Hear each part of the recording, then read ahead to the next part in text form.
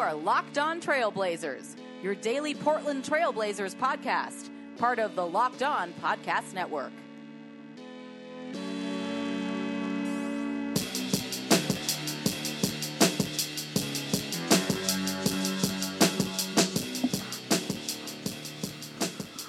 Hello and welcome to a Saturday morning, October 27th edition of the Locked On Blazers podcast. I'm your host, Eric Garcia-Gunderson, editor and writer at LeBron Wire, part of the USA Today NBA Wire sites.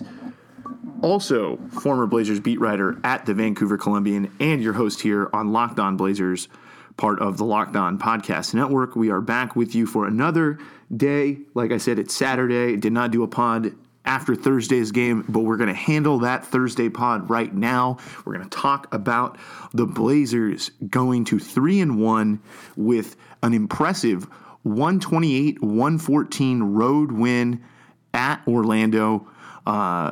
Just an incredible performance from Damian Lillard. Once again, another this is one of the more legendary ones, I think. These are ones that you hear about, years from now, where you're like, wow, this is a great story.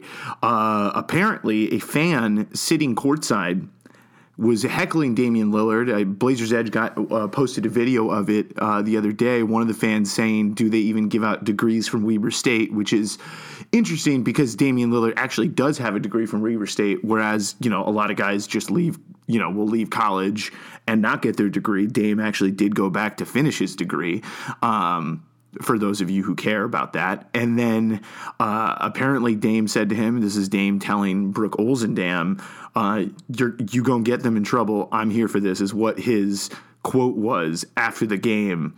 And apparently that guy did get the Magic in trouble because Dame scored a franchise record 34 points in the second half to finish with 41. And he's just been phenomenal through these first 4 games of the season. 32 points a game, 7 assists, 6 rebounds, and probably his that obviously was his biggest game so far this season. The way he just dominated, obviously, for those looking to maybe poke some holes in it, Orlando, not a good defensive team, but who cares? I mean, it's cool as hell that Dame did that, and it's been a pretty phenomenal first week of the season for the Blazers. I mean, it's hard to complain with the way things have gone. The loss at home to Washington was tough, but, for whatever reason, Washington plays the Blazers tough. They have a good backcourt, and they also, had some things go their way that night, including Dame and CJ not really playing well. So, huge game for Damian Lillard to wrap up a monster 4 games. But the other story in the game against Orlando had to be Zach Collins and his continued rapid growth. It seems every game he's adding something new, giving us something new to talk about. And on Thursday, it was 17 points, a new career high off the bench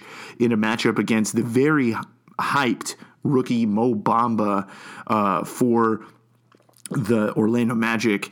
And Zach Collins dominated Mo Bamba in this matchup. He had 17 points, as I mentioned. Bamba really had a tough time guarding him out to the three-point line and trying to stay with him.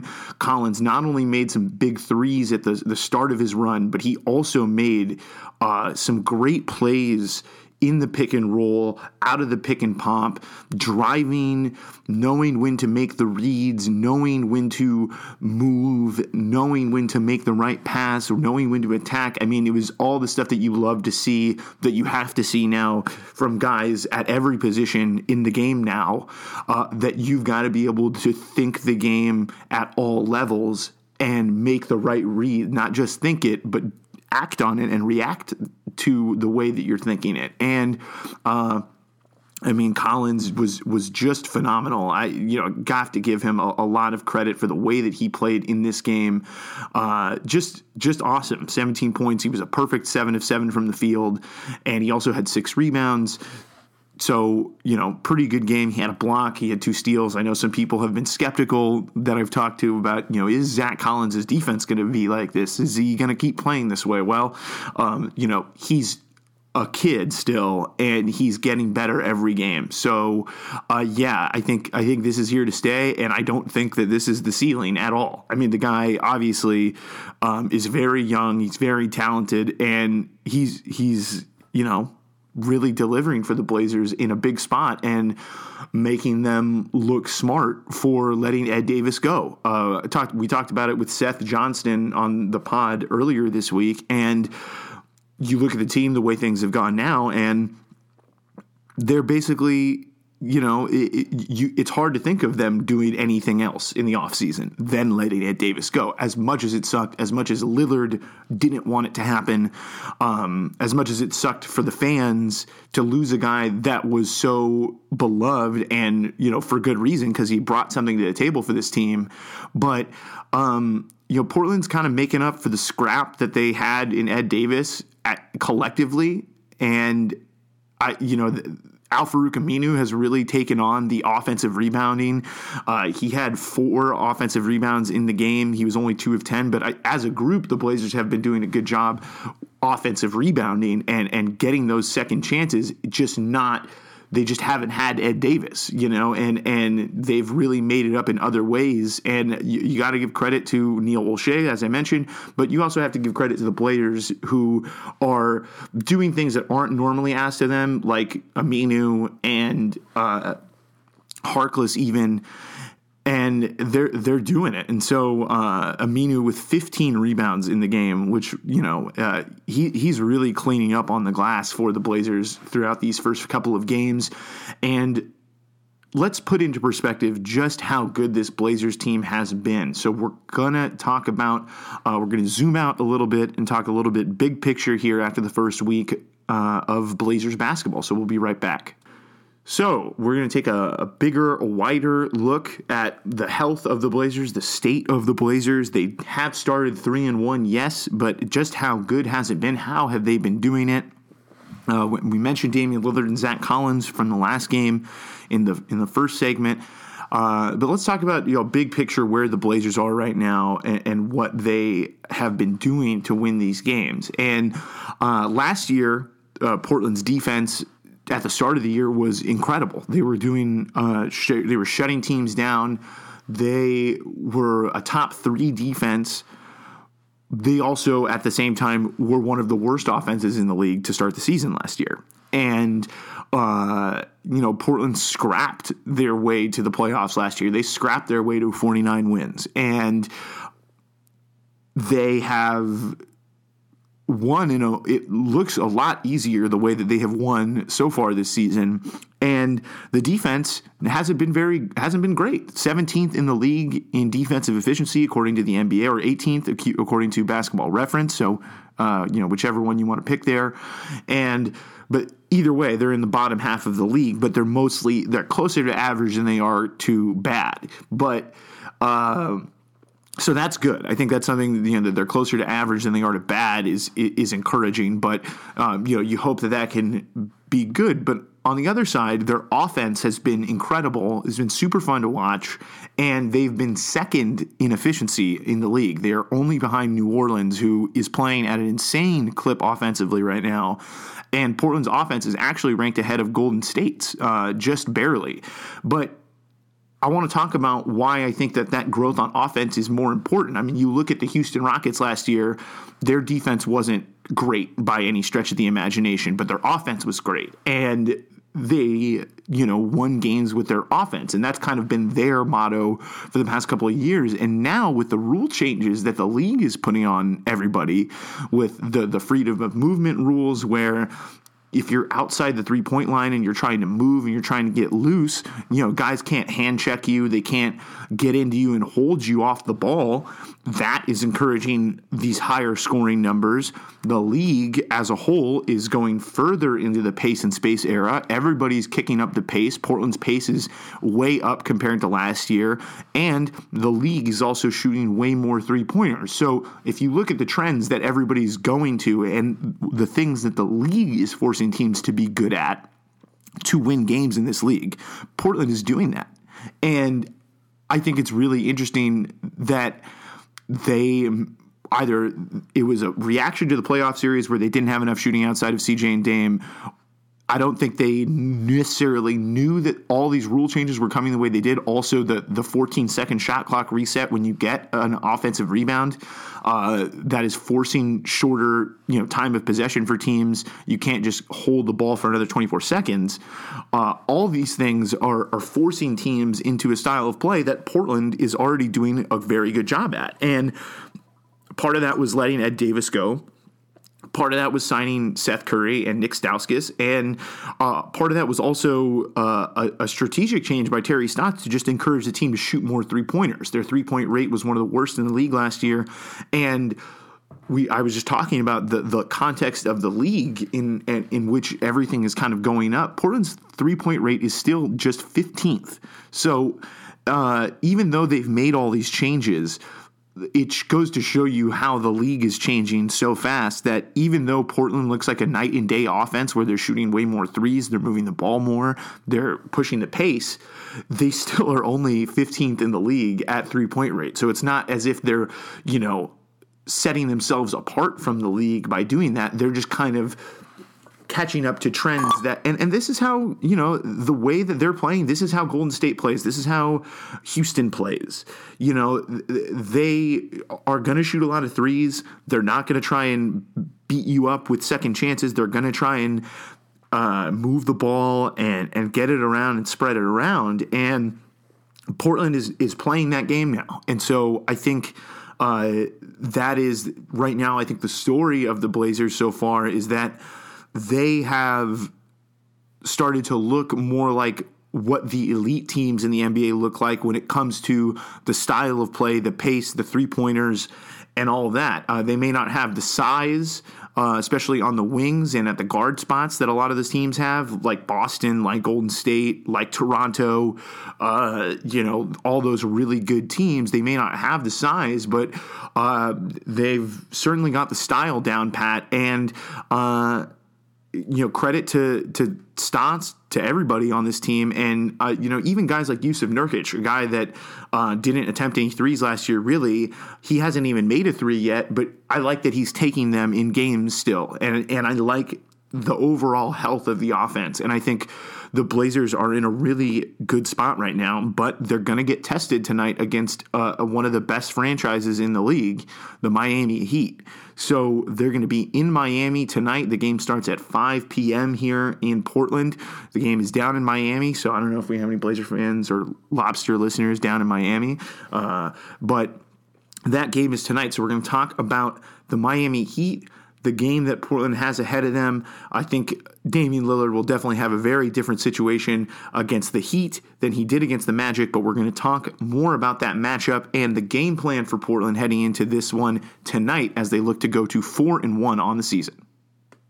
And we're back for our final segment of this episode of Locked On Blazers, and we are previewing tonight's game between the Blazers and the Miami Heat in Miami.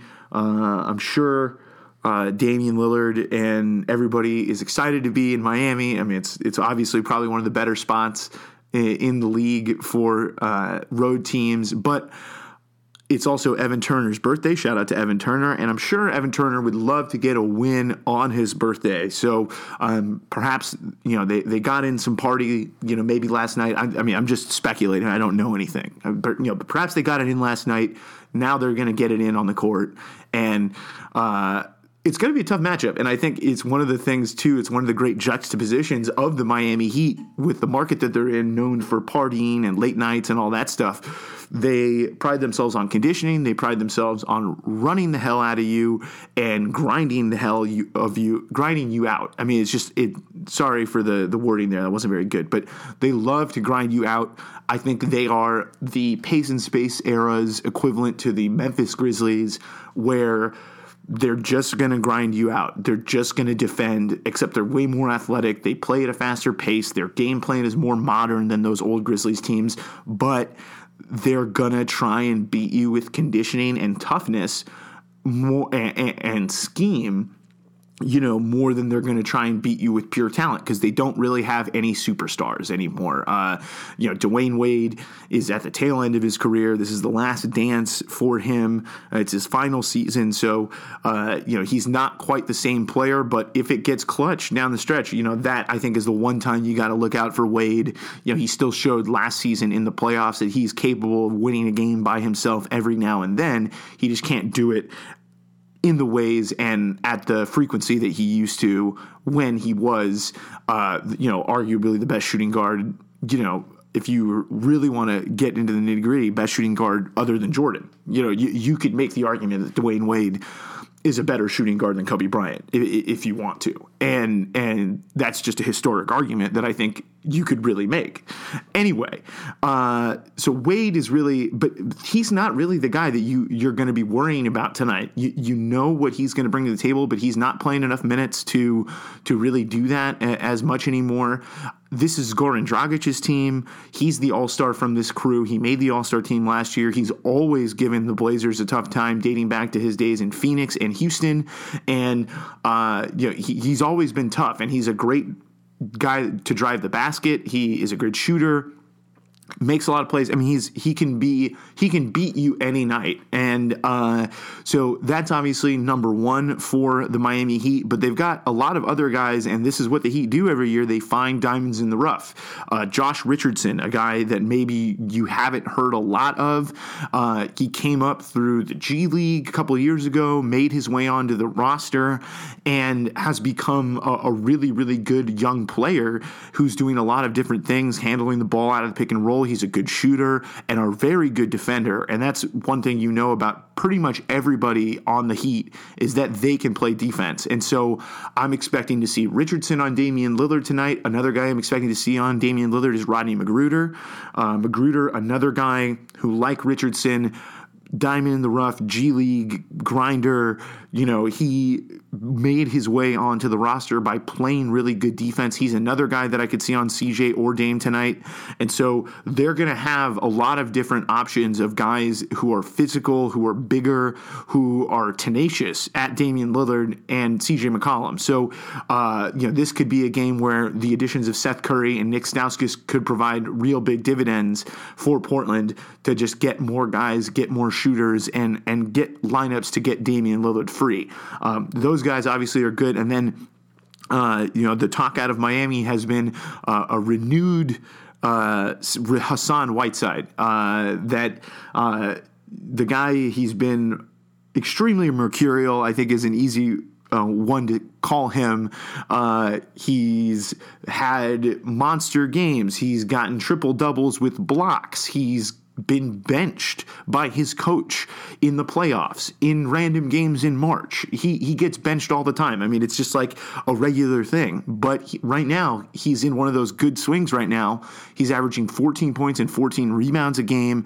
And the last time we saw these two teams play was back in March in the last regular season, and that was a game that they did not have Hassan Whiteside, and that game featured a lot of Jusuf Nurkic post-ups, which that's not normally part of the game plan, but I don't necessarily think we're going to see a whole lot of those against Hassan Whiteside just because he's such a large man, a very gifted shot blocker, and a good rebounder. So you throw all those things together, about Whiteside, and it doesn't make it seem like the Jusuf Nurkic post-ups are going to be a great idea tonight.